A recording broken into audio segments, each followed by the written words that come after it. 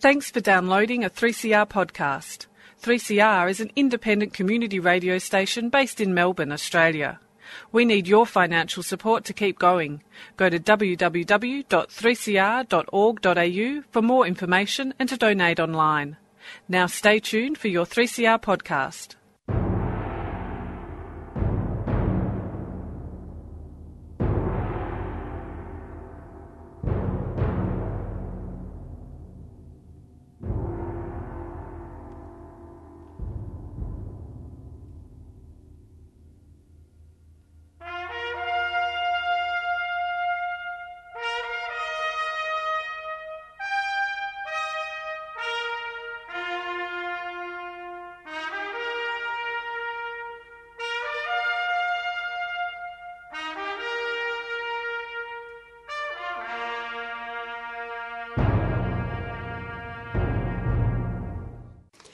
Good afternoon, listeners. This is the Dogs program. By now, I assume it's 1 minute past 12 midday, so it is good afternoon. And we are here to promote and to defend public education. That's education that is free, secular and compulsory and also universal. And this week, I was very distressed to find on the fence of a nearby public primary school an advertisement that was put there by a real estate agent promoting enrolment procedures for the local Catholic school. What have we come to? We've come to a situation where private school funding is preferred over the provision of our public schools for all of our children. And in the inner city of Melbourne, Sydney, and in fact in the outer suburbs of Melbourne too, many, many parents do not have and are not going to have the choice of a free, secular, universal education for their children. So the local public schools, and one just wonders what the thinking is behind this, are prepared to suggest to parents that they take their children elsewhere. So there's going to be a meeting down in the Docklands, which I'll inform you about at a later date, later this month, concerning all of these matters.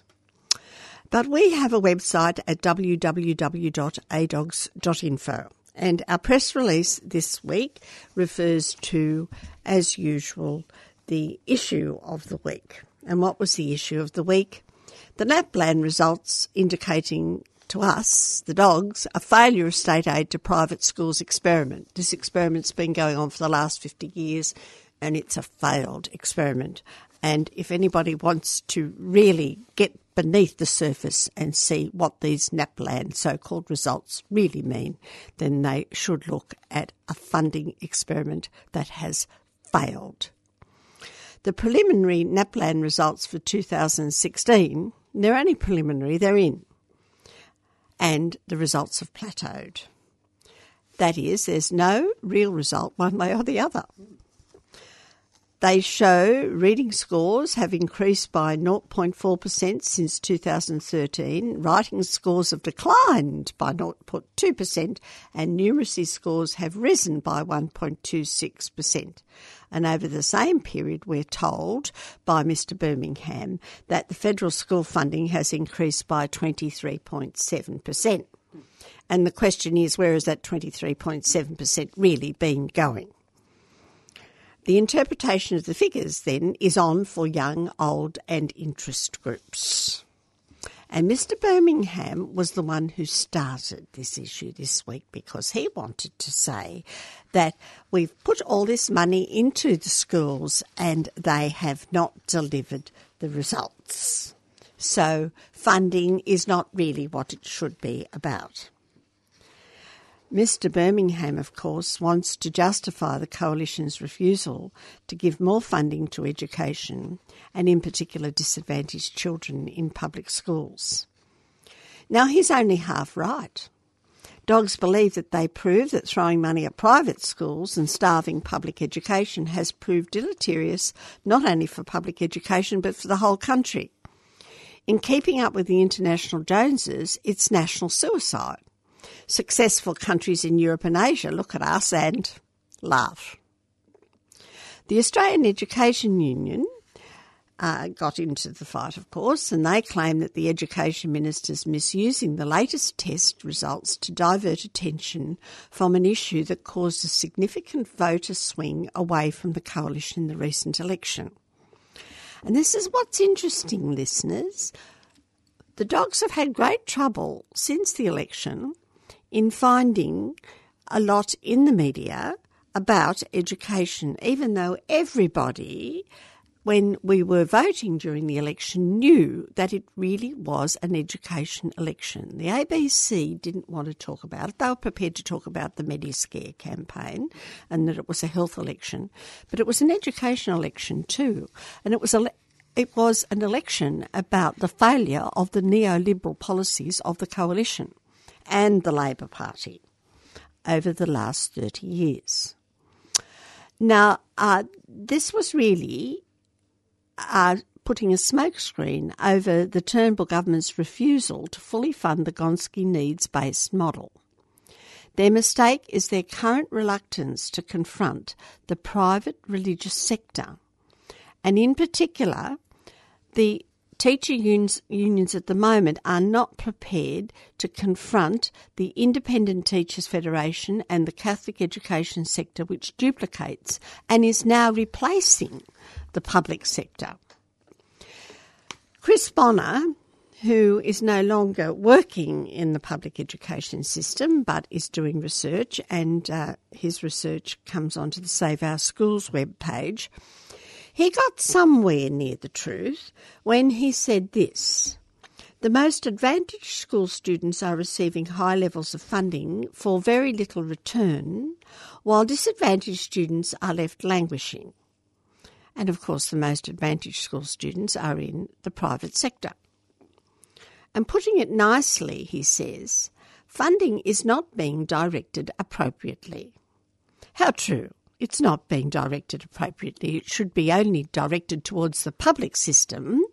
And Australia needs to bite the bullet and say, stop state aid now. Now, I've given on our website all of the places you can go to see the reports on this issue. The Guardian has 2 or 3 entries, which is quite interesting, and we'll get Robert to discuss all of this. And the Sydney Morning Herald had Mr. Birmingham on the ABC program where he started talking about the NAPLAN results. Before they're actually fully in, they're only preliminary, remember, and he's going in straight away. And then The Guardian has got both Chris Bonner and Bernie Shepherd and Mr. Goss talking. But what concerns me is the report from the Sydney Morning Herald, where there's a lot about the NAPLAN results, and then we have the University of Melbourne education expert Professor Patrick Griffin saying that reforming teaching practice would lift students' performance. And then we have the New South Wales Premier Mike Baird talking about lifting the state's NAPLAN results over the next 3 years as a priority. And then the expert in education is presented as the Director of Teaching and Learning at Sydney Catholic Schools, Michael Bazina. And then we have Carolyn Parcell, who's the principal of St Joachim's Catholic Primary School in Lidcombe, where students recorded outstanding gains, saying what she thinks should be done. And I find this quite extraordinary. There's nothing here, for example, from the Director of Public Education in New South Wales, who is none other than Mike Scott from the ABC. Well, there's nobody from the Education Department in the management sector who actually can talk about NAPLAN because they're not teachers. They haven't had any experience in the classroom. They don't know about testing of children. They are managerials. And I think this is a commentary on what is going wrong in Australia when the experts for the Sydney Morning Herald, which is usually reasonably good on public education, are wheeled out as university professors talking about teaching, which is very close to bashing the teachers at the end of the day, because they're not the ones that are in the front line, like so many of the public school teachers are, and members of the Catholic education system. And there's no statement from a public education person until you go to The Guardian, where Chris Bonner has got some interesting things today, and you have Dr. Peter Goss, the School Education Program Director at the Grattan Institute. But I'll leave it to Robert to tell you what these people have to say and what he feels about this, and he will also deal with the Australian Education Union and their media release. So over to Robert. Thank you very much, Jane. You're listening to the Dogs program here on 3CR 855 on the AM dial. We are the Dogs, Defenders of Government Schools, DOGS, and we have to defend them because we're being attacked. Jean's quite right. With the release of the NAPLAN results, we're preliminary results. NAPLAN's preliminary results. August is going to turn into NAPLAN season. Mr. Birmingham. By Mr. Birmingham. We'll be discussing these things and how it's been treated in the media and, of course, the Dogs' point of view after some Monteverdi.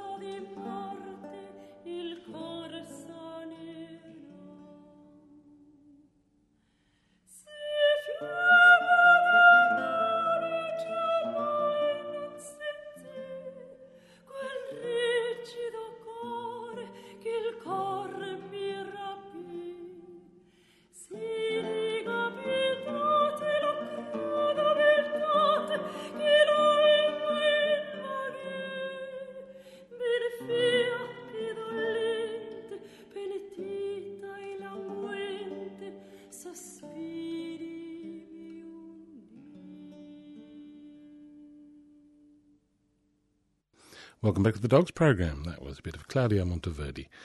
That was sung by Montserrat Guerras, and she was singing Si dolce è il tormento, which means how sweet is my pain. Yes, interesting. She was getting really enthusiastic there towards the end, if you listen to the breathiness of her wonderful Baroque voice. Back to the Dogs program, because we're here to defend government schools, not wander on with music criticism. Today we're going to talk about blindness. Stupidity, I would call it, but people call it blindness. Simon Birmingham has responded to the plateauing, inverted commas, of the results for the Kids of Australia, which is to say they got to be sort of all right, but now they're not getting any better. He's responded to that by saying, well, we better stop giving them money. I mean, the fundamental response for the Education Minister of the great nation of Australia to the fact that kids aren't getting any better at their education, whatever that means, is to start giving them less money. That's just a bit stupid. When I call it a stupid, and I was referring to blindness, I mean, the answer to this problem is it's just so obvious. The distribution of money from the taxpayers to Australia is now, at the moment in Australia, done by a process which is called sector blind. Sector blind, which is you're not allowed to ask questions about whether the institution you're giving money to is a private institution or a public institution. Public institutions, of course, are free, secular and universal. Private institutions are not. Private institutions, that is private schools, be they Catholic or independent, are exempt from the anti-discrimination laws of the country. They can hire and fire who they like. They can enrol and, inverted commas, euphemistically de-enrol whoever they like, be they Steiner schools, Catholic schools, Anglican schools, grammar schools, any schools, because they're all private. They can do what they like. It's a free market. And because at the moment the funding in Australia is sector blind, and because funding to private schools is directly tied to money you give to public schools, every time you give $1 to a child that needs it in Australia, you have to give $1 to a child that doesn't. When I say have to give $1 to a child that doesn't, that is students who are already well serviced by the facilities of their parents and by indeed the government put together. That means that they've got enough money to get a good education, and we in Australia have to currently just keep giving them more, whether they need it or not. So Birmingham is actually questioning whether or not children in public schools should even get the crumbs from the wealthy's table. Well, that's the functional thing, but because, of course, in Australia you can't even talk about this. You can't even talk about it. I mean, in fact, even Chris Bonner, bless his well-researched and state school advocacising little shoes, bless him, doesn't talk about this directly. No. Because it's political poison. Leaves it to the dogs. He leaves it to us. And because we will call it out for what it is, which is if you're blind about where you're spending the money, then you're going to be stupid about where you spend the money. One thing leads to the other. I'm going to call it as causal. I'm not going to call it correlational, all that sort of stuff. I'm going to call it causal. If you are blind, as in sector blind, about where you spend your money, then you are going to be stupid about how you spend your money. Now, and that is why Gonski, at its base, is also blind and stupid, because Gonski was told that he had to be sector blind by the Labor Party. That's right, like that wonderful statue or whatever it is up outside the Magistrates' Court or the County Court of Justice. Gonski was blind. He was forced to, when he did his review, he was forced. He was said, you cannot look at the religious education system in Australia. You're not allowed to. You can't take that into account. You must generate a report about how to improve education by not looking at this very particular question. The question being is if you give $1 to a child that needs it, then we should also look at the dollar that's being given to the child that doesn't. Now, years ago I used to talk about $1 being given to a child that needs it and 50 cents being given to a child that doesn't. Now it's pretty much on parity, as Chris Bonner and Bernie Shepherd have revealed. The whole sort of giving money to children in state schools is now so firmly tied to the private education system that it's pretty much dollar for dollar. But now some people argue it's 95 cents, some people argue it's $1.05 and all that sort of stuff. But it's pretty much dollar for dollar here in Australia at the moment, which is in fact the problem. It's the singular core problem. There are other problems. There are teacher training issues, definitely, which can be improved. There are administrative issues that definitely can be improved, like refunding an education department that can support state school principals effectively. Oh, there's all sorts of deck chairs you can actually talk about fixing up and making things look better and in fact be more efficient. But the fundamental issue is one that no one is either willing or indeed allowed to look at. And as Jean quite rightly points out, when it comes to state school advocates within the state school system, they're not allowed to even talk about it, and they're not in fact capable of talking about it. So in this current climate, we get people like Peter Goss from the Grattan Institute that Jean was talking about. Now, he's willing to talk around the issue, and indeed so is Steve Bonner. But Peter Goss, in an article just a couple of days ago, on Wednesday, said that today's NAPLAN results show that literacy and numeracy skills amongst Australian school children have plateaued. He says average scores are flat for most of the states, and the number of students below the already low national minimum standards have barely changed. That is, things aren't good, and they're getting worse. I would point out, just to editorialise a little, I would point out that while this is happening in Australia, the rest of the world aren't blind. They aren't deliberately blind like ourselves. They don't go around wasting money by spending it upon already privileged children. And the rest of the world is rapidly improving. They're not standing still like we are. He says, and back to Peter Goss, it's a concerning outcome, and federal politicians have immediately entered the fray. The Coalition is arguing that the results show that money alone is not the answer, and that a fresh approach is needed. Labor proposes fully funding the Gonski reforms, which the Coalition is not willing to do. Above all, says Peter Goss, the results demand explanation. Why are outcomes in literacy and numeracy failing to improve despite increased focus on the core skills? Why hasn't increased funding made a difference? Who's to blame and what should we do now? Today's results cannot provide the answers, but they can help us sharpen the questions. Now, Peter Goss, I've told you what the problem is. If you approach a problem by blinding yourself to the core of it, you're not going to get to it. But Peter Goss goes on nevertheless, bravely. Firstly, he says, let's be clear about what these results do and do not say. It is clear that no state or territory has found the key to unlock sustained gains. Queensland, he says, has made good gains since the first year of NAPLAN in 2008, in part by adding an extra prep year and a strong focus on improved teaching. Western Australia has made some gains, especially in years 7 to 9.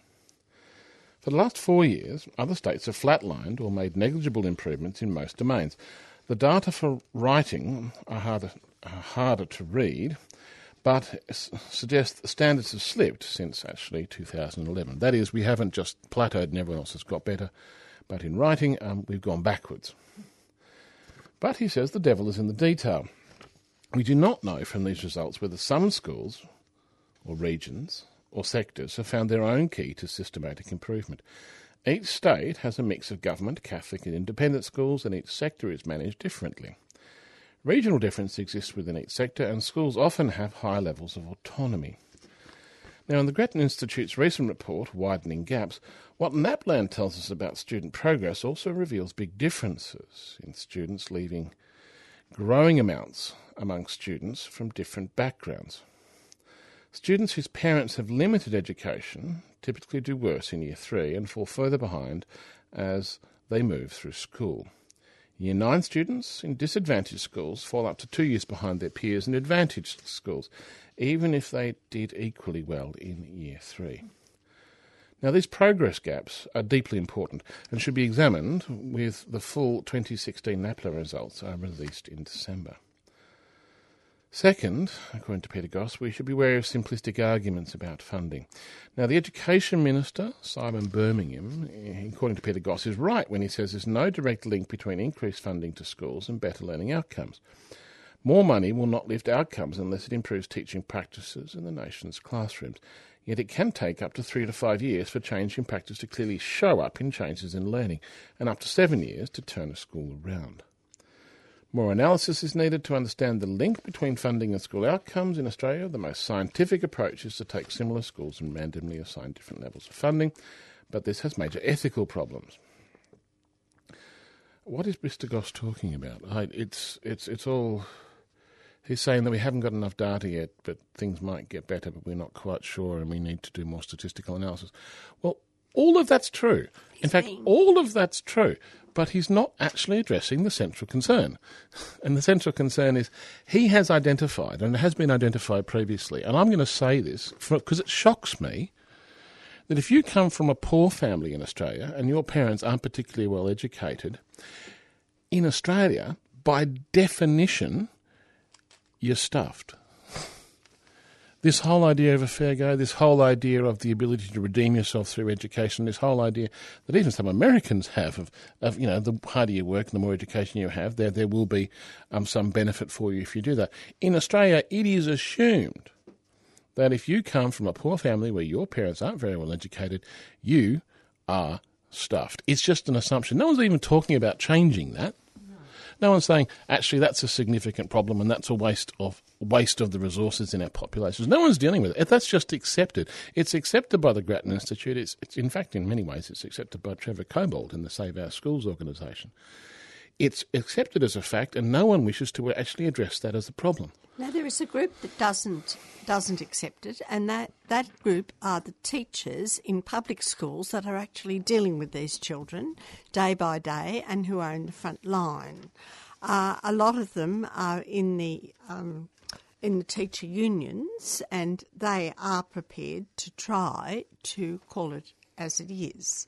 But unfortunately, the unions have gone away from the no state aid position in order to at least get some money into our public schools so that some of those children, particularly the children who've come from overseas and have been traumatised by war, etc., that those children will have a chance because if you've been a teacher in a lot of these schools, the children who in fact are the most highly motivated and who can and do very well are the children of refugee and immigrant parents. So you're not quite right there. There are some people who are very much aware and who dedicate their lives to this. Indeed.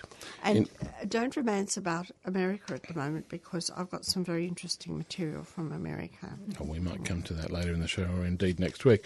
But I'm actually being slightly unfair to Peter Goss because I must admit that he does actually address this central problem tangentially in the rest of his article. But the article, by the way, was published in The Guardian on the 3rd of August, if you're interested in going and find it. He says we must look at where the extra funding that Simon Birmingham has been talking about has gone. He says, although both sides of politics back needs-based funding in principle, the dollars have not flowed to where they would make the most difference. He said, despite the fact that government school systems have much higher proportion of disadvantaged students, Catholic and independent schools received bigger increases in government funding between 2009 and 2014, both in percentage terms and in absolute dollars per student.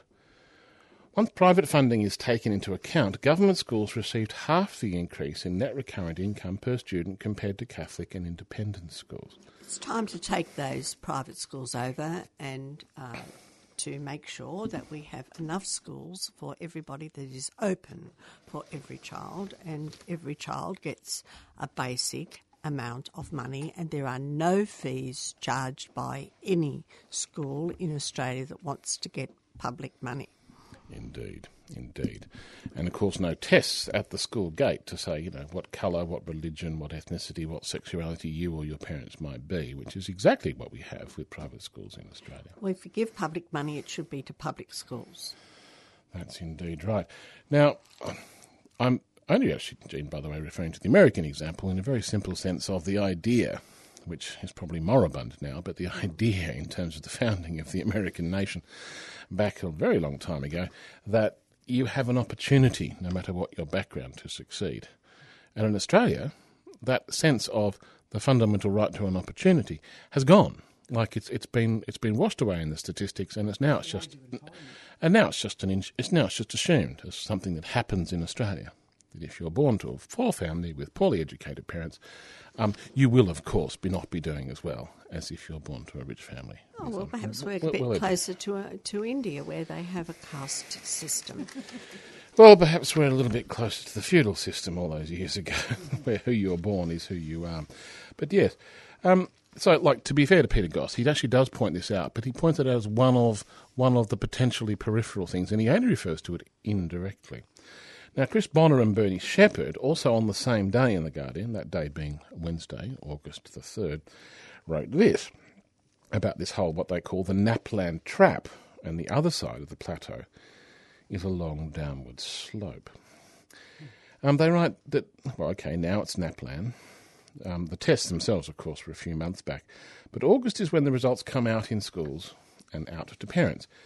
It isn't as exciting as the annual festival of the Year 12 results, but it is developing a life of its own. We are bombarded with media releases, claims and counterclaims about schools and results. Cheer squads or jeer squads form up, an occasional moral panic revived, along with the usual exhortations to do better next year. Now, they say that apparently Queensland and Western Australia are standout improvers. Yay! Since 2008, there have been gains in all content areas. Yay! But not in writing. Boo! Year 3 and some Year 5 tests show significant gains. Yay! But Year 7 and Year 9 are letting the side down in writing. Boo! But there's more. Literacy and numeracy results have plateaued between 2015 and 2016. In the words of the Australian Curriculum Assessment and Reporting Authority, and I quote, plateauing results are not what we should expect or assume from our education systems. Well, says Chris, yes and no. Sure, test scores in literacy and numeracy have apparently plateaued. We can't say that about the rest of our education system because it doesn't lend itself to tick and flick Naplan-style testings. But what a letdown. By most accounting, schools are well into literacy and numeracy. They scramble to prepare kids for the tests, often putting aside non-testable stuff like history, art, music and the like, and these kids repay us by plateauing. And in the process of the flatliners have allowed the Federal Education Minister, Simon Birmingham, to rush in where angels fear to tread. In an I told you so moment, he says it once again that shows that money doesn't lead to improved results. It's a brave call to link plateaued or poor Naplan scores in just 12 months to money matters, but he's done now, and it twice, and this year, and last time, to a chorus of groans from educators and statisticians. But what about the plateaued results? The reality is that they are almost certainly a product of our unique approach to schooling. A couple of decades ago, England went down this high-stakes, test-driven path. The low-performing schools were beaten up. Everyone then focused on tests, and the scores improved. And eventually plateaued. Kids and schools learned how to play the game, almost certainly at the expense of engagement in broader learning for the longer term. Robert, the next thing that Birmingham's probably going to be interested in, because according to The Age on the 4th of August, he's looking to England, is in fact the whole idea of performance pay for teachers. I don't think people who are not aware of the history of education quite realise what is happening. We are going backwards. These ideas are some of the worst of the 19th century ideas. Performance pay, payment by results, which these Naplan tests could be used to introduce, is one of the most vicious ideas that you've had in the history of education in this country and in England. And yet they're insisting the actual funding of private schools, religious schools, and letting them do the job, if you like, they are sending out the job that the government should be responsible for to religious people. These religious institutions, this also has failed, and failed miserably in the 18th and 19th century, and yet we're going backwards. We're going backwards. Yes, Jean. Yes, Jean, you're absolutely right. It's almost a sort of craziness, isn't it? I mean, this whole idea, it's just the whole idea of performance pay for teachers means that education is a competition in a marketplace, and we'll have winners and losers, and we all know who the losers are going to be. We all know who the winners will be because, as even Bonner and Kober will tell us, where you're born, your postcode and your parents actually will determine your educational outcomes more than anything else. It makes sense. In a world of, free market, dog-eat-dog competition, It's craziness. No, it makes sense if you read Piketty and Stieglitz, if we're going back, in fact, into a world where you have a few very wealthy people and the rest are put into class structures and have expectations. We'll get to the point where, in fact, they shouldn't be given education at all because the wealthy don't want to pay taxes to pay for the education of other people's children. That's what user pay means. Unless it's a scholarship in a grammar school or something like that for some particularly smart person that they can then pick and choose. Or you might need a few smart servants to do your dirty work for you. Yes. I just wonder when they're going to stop beating about the bush and, just start putting alcohol in the blood surrogates so we can create some epsilons and, then everyone's got their little part in this brave new world. That's right. Oh, well, I'd rather be a Morlock than an Eloy. Yeah. Anyway, look, to get back to what Chris Bonner and Bernie Shepherd, I think it's perfectly sensible interjections, Gina Dale, because I think looking into the future is what we often do here. But as I say, often what we do is look into the future by looking at what's happened in England. Now, in England, they've done what we're about to do, or now in the process of doing. And what's happened in England is very, very simple. While they've worked out the tests make things accessible and everyone got better at the test, and then it plateaued because you can only cheat so much. Meanwhile, schools and teachers were blamed to the point where there's a serious decline in participation and commitment. And that was just from the teachers. Even today, morale in English schools is not good. All the ingredients now exist for a replay of this in Australia. And I'll tell you what, this isn't anecdotal. This is actually what's happening at the moment. 15, 20 years ago, the English were having trouble getting people of English descent to work in the schools because the schools were a bit of a mess. So they would import teachers. They'd import them from the old Commonwealth countries. They'd import them from Australia, New Zealand, South Africa. I would suggest, and also India as well. But you were one of those. And I indeed was one of those. And then they realised this wasn't such a good idea, so they spent a fair bit of money making sure that English-born teachers were teaching in English schools. And so, therefore, the demand for Australian teachers, which sort of, just by the way, corresponds with the fall in the Australian dollar, went away. And so all the Australian teachers and all the New Zealand teachers and all South African teachers tend to just basically disappeared in large chunks. Not all, but in large chunks. And they had all these English-born teachers teaching in English schools. But what Chris Bonner says is right. The morale of teachers is so low that the teachers that they've trained up to do this, at great expense to the taxpayer and the nation, have now left the teaching profession because it's a mug's game over there in England at the moment. And guess what? They want lots of Australians and New Zealanders and South Africans back right now because the English-born teachers have gone into the English school system and their morale is so low that they've just left. It's a mug's game. And I'll tell you right now, it's not the kids.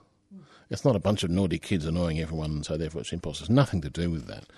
It's the fact that being a teacher in England at the moment, your morale is so low and you're beaten up on by the Conservative government so often and so frequently, you say, well, do you know what?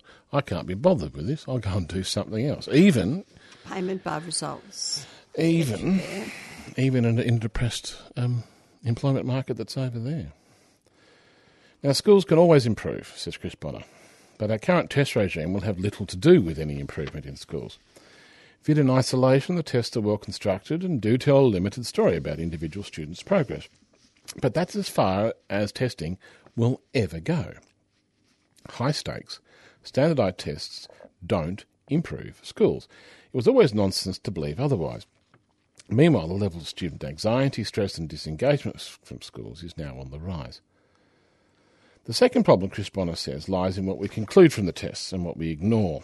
The annual NAPLAN Festival of Results is built around shifting scores from the rise and fall of various states and eventually, when my school reports next year, schools. But trends in NAPLAN schools tell a much bigger story, one which is less palatable but more urgent, he says. He says, as we showed a couple of months ago, a significant and very Australian problem is growing achievement gap between the schools which increasingly enrol the strugglers and those which increasingly enrol the more advantaged. The results in the advantaged schools edges up a bit every year, while the results for the strugglers heads downwards every year. We won't lift our overall achievement in NAPLAN or anything else until we lift the strugglers. We won't lift the strugglers until we properly target their schools and stop over-investing in schools which are already well-resourced. Now, Chris Bonner is now tangentially referring to where we started. Every dollar you give to a kid who needs it in a uniquely Australian, stupid, blind sector system, you then have to give $1 to a child that doesn't. That dollar is wasted. Correspondent says, sadly, this isn't going to change until we reach crisis point. Maybe reaching a plateau is the beginning. Funny thing about plateaus, he says, they go up and they level off, but at the other end is a long downward slope. Well, that's not very happy. However, there is a little bit of interesting news in Australia anyway, because the Greens are set to keep the Senate balance of power. Mr Birmingham might try to bring in some pretty unpleasant things in education, but he might have a few problems in the Senate because the numbers are in. And this is what they are.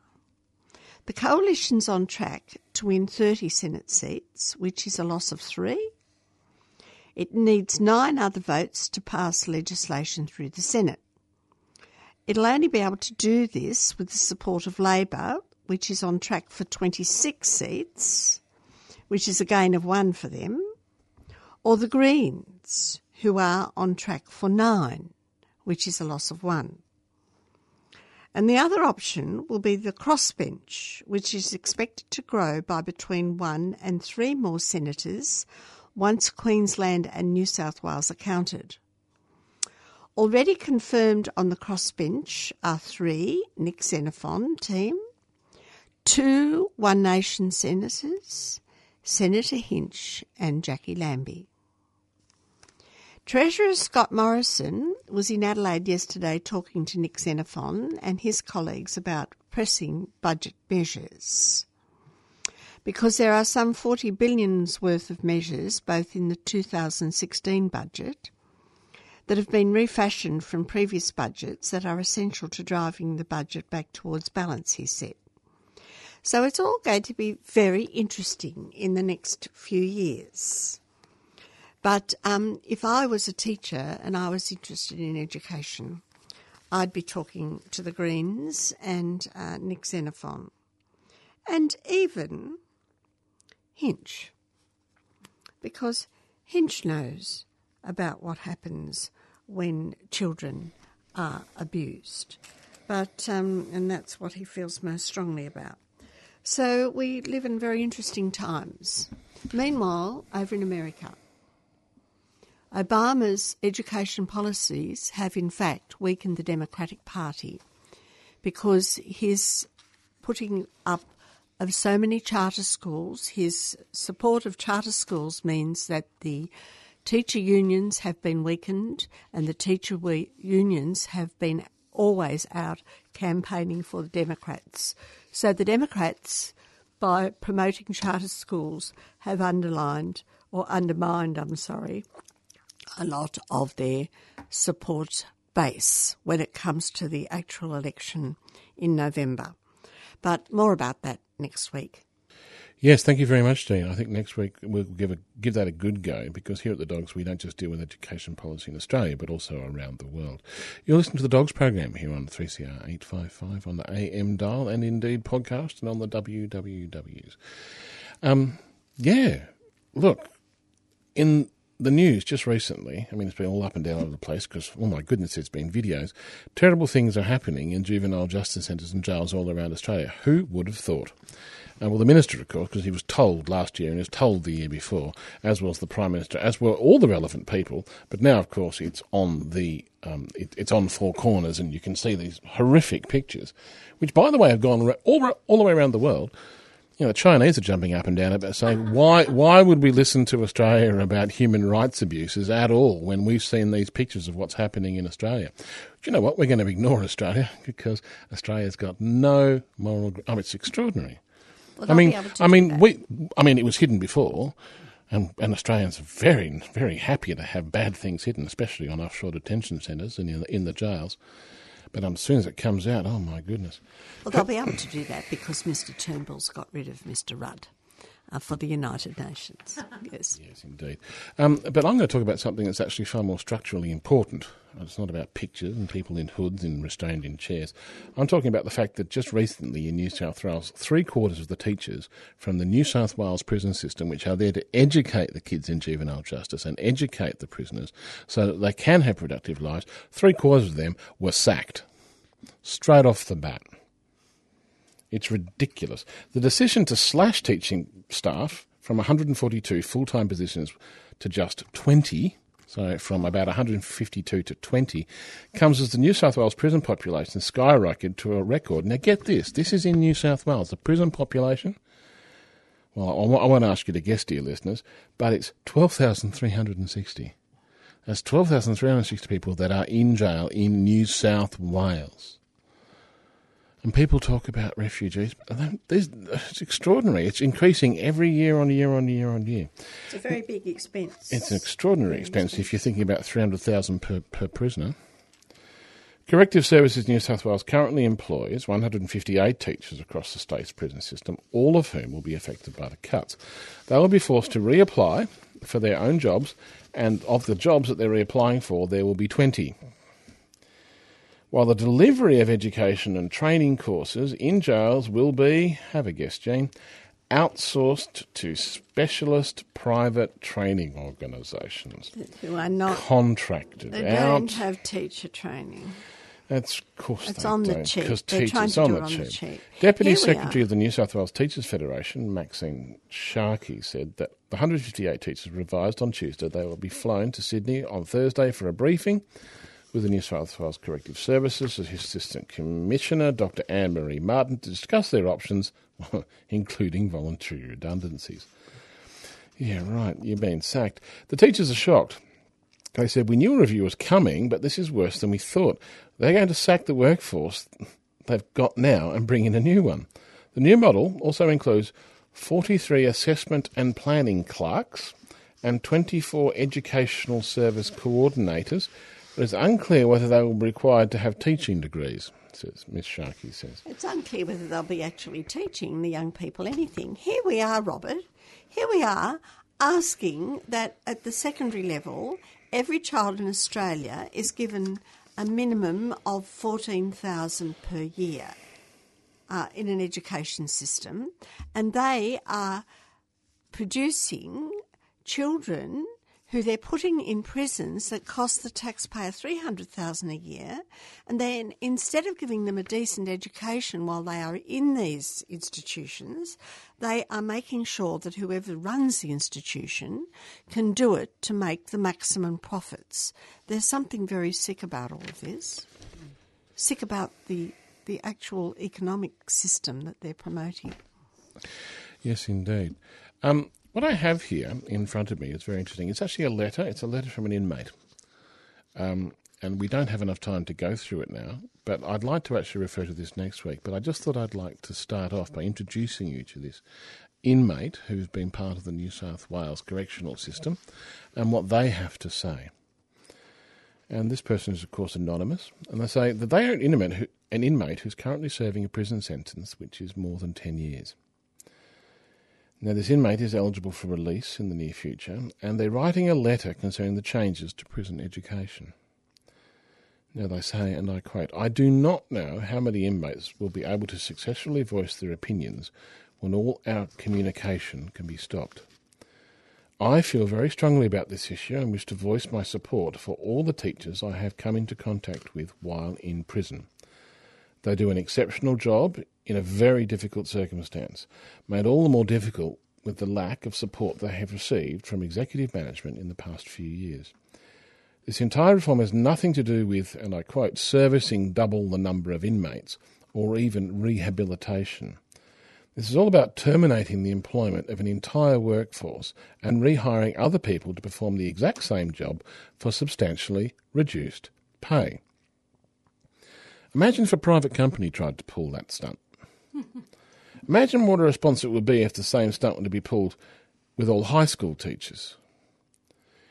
It is abhorrent that Corrective Services New South Wales and the government can seemingly get away with all this.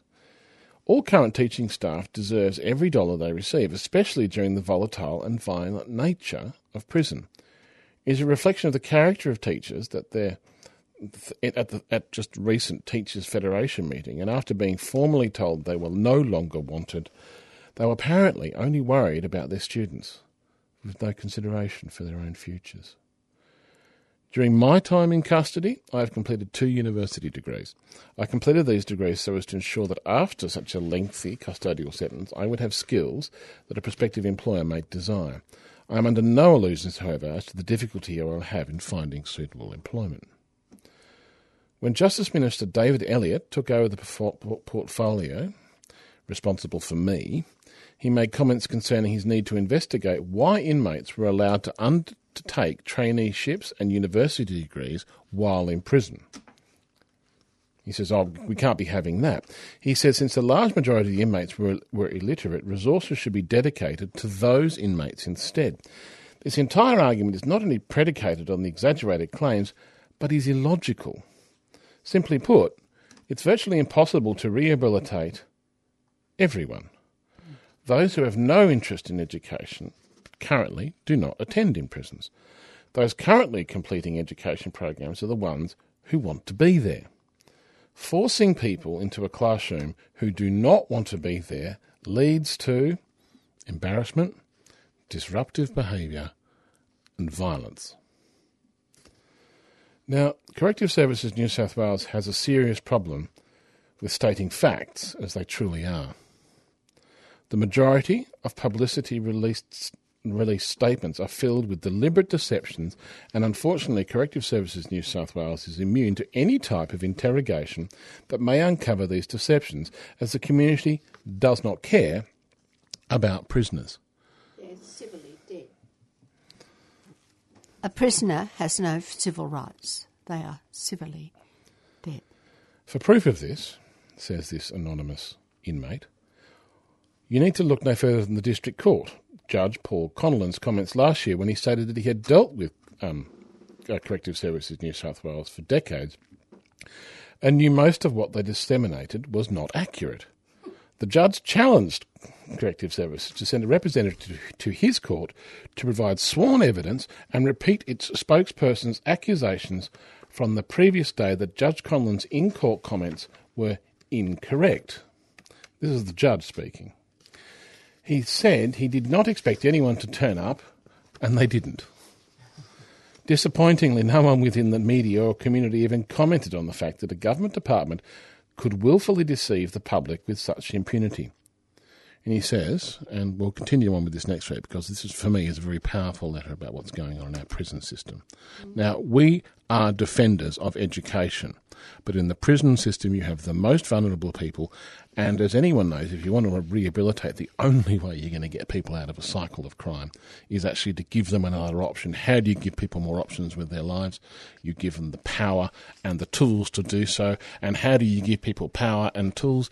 You allow them, when they seek it, an education. Now, Corrective Services New South Wales said there are many private providers that now exist that can and do the job better than current teachers. This is a complete lie. They are literally removing the only thing that makes a difference. They are removing the entire wealth of institutional knowledge for teaching offenders. Anyone who believes what works in community colleges can be applied to prisons is deluding themselves. This is simply a ploy by the government to get rid of education and provide it at a lower cost. Now, this is an inmate saying this, and before we finish this program today, I have something very important to say. I have worked in community colleges, I have worked in schools all around Australia, and I have worked inside the prison system. What this man is saying, this prisoner who's educated himself inside jail, is demonstrably true. It's anecdotally true, it's statistically true, it's true in every sense. He says anyone who believes what works in community colleges can be applied to prisons is deluding themselves. It is a completely different environment, fundamentally different environment. In fact, in many ways, it's much easier to teach in prisons because the people who are there can't go anywhere else. And if you want to talk about behavioural problems and stuff like that, it's very simple in jail. If you're in jail, if you act out even in the slightest, it's a minimum 12 hours in solitary, straight up. Whereas if you're teaching in the community, the whole thing is just completely different. Motivational structures, discipline structures, there's chalk and cheese. So this man is right in saying, and he's saying, you sack all the teachers, you lose all that knowledge. Getting some private contractor in is ridiculous. And I'll tell you one more thing, dearest listeners, sorry I'm being quite didactic, is that I've worked in the New South Wales system where they actually have schools inside juvenile justice centres, and then in Victoria where they do not. They have private contractors coming in on a sessional basis to do some form of, inverted commas, education. And in New South Wales, the recidivism rate for juveniles is actually less, and when they come out, they have skills. They are mechanics, they are technicians, they can work in hospitality because they have their certificates, because they went to school inside their juvie. That doesn't happen in Victoria. You don't break the cycle in Victoria.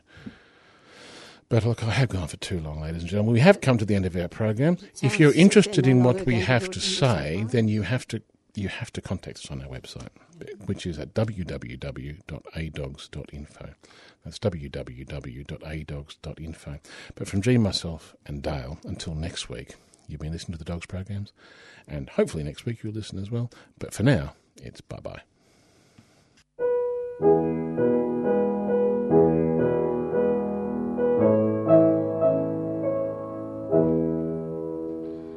I dreamed I saw Joe here last night, alive as you and me. Says I, but Joe, you're 10 years dead. I never died, says he. I never died, says he. In Salt Lake City, Joe, says I, am standing by my bed. They framed you on a murder charge, says Joe, but I ain't dead. Says Joe, but I ain't dead. The copper bosses killed you, Joe. They shot you, Joe, says I. Takes more than guns to kill a man, says Joe, I didn't die.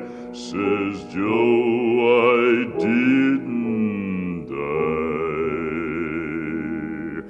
And standing there as big as life, and smiling with his eyes, says Joe, what they can never kill, went on to organize, went on to organize.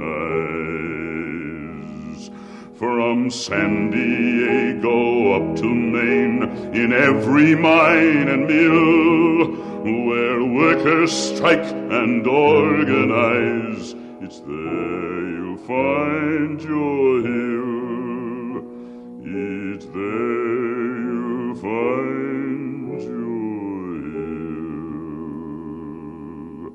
I dreamed I saw Joe here last night, alive as you and me. Says I, but Joe, you're 10 years dead.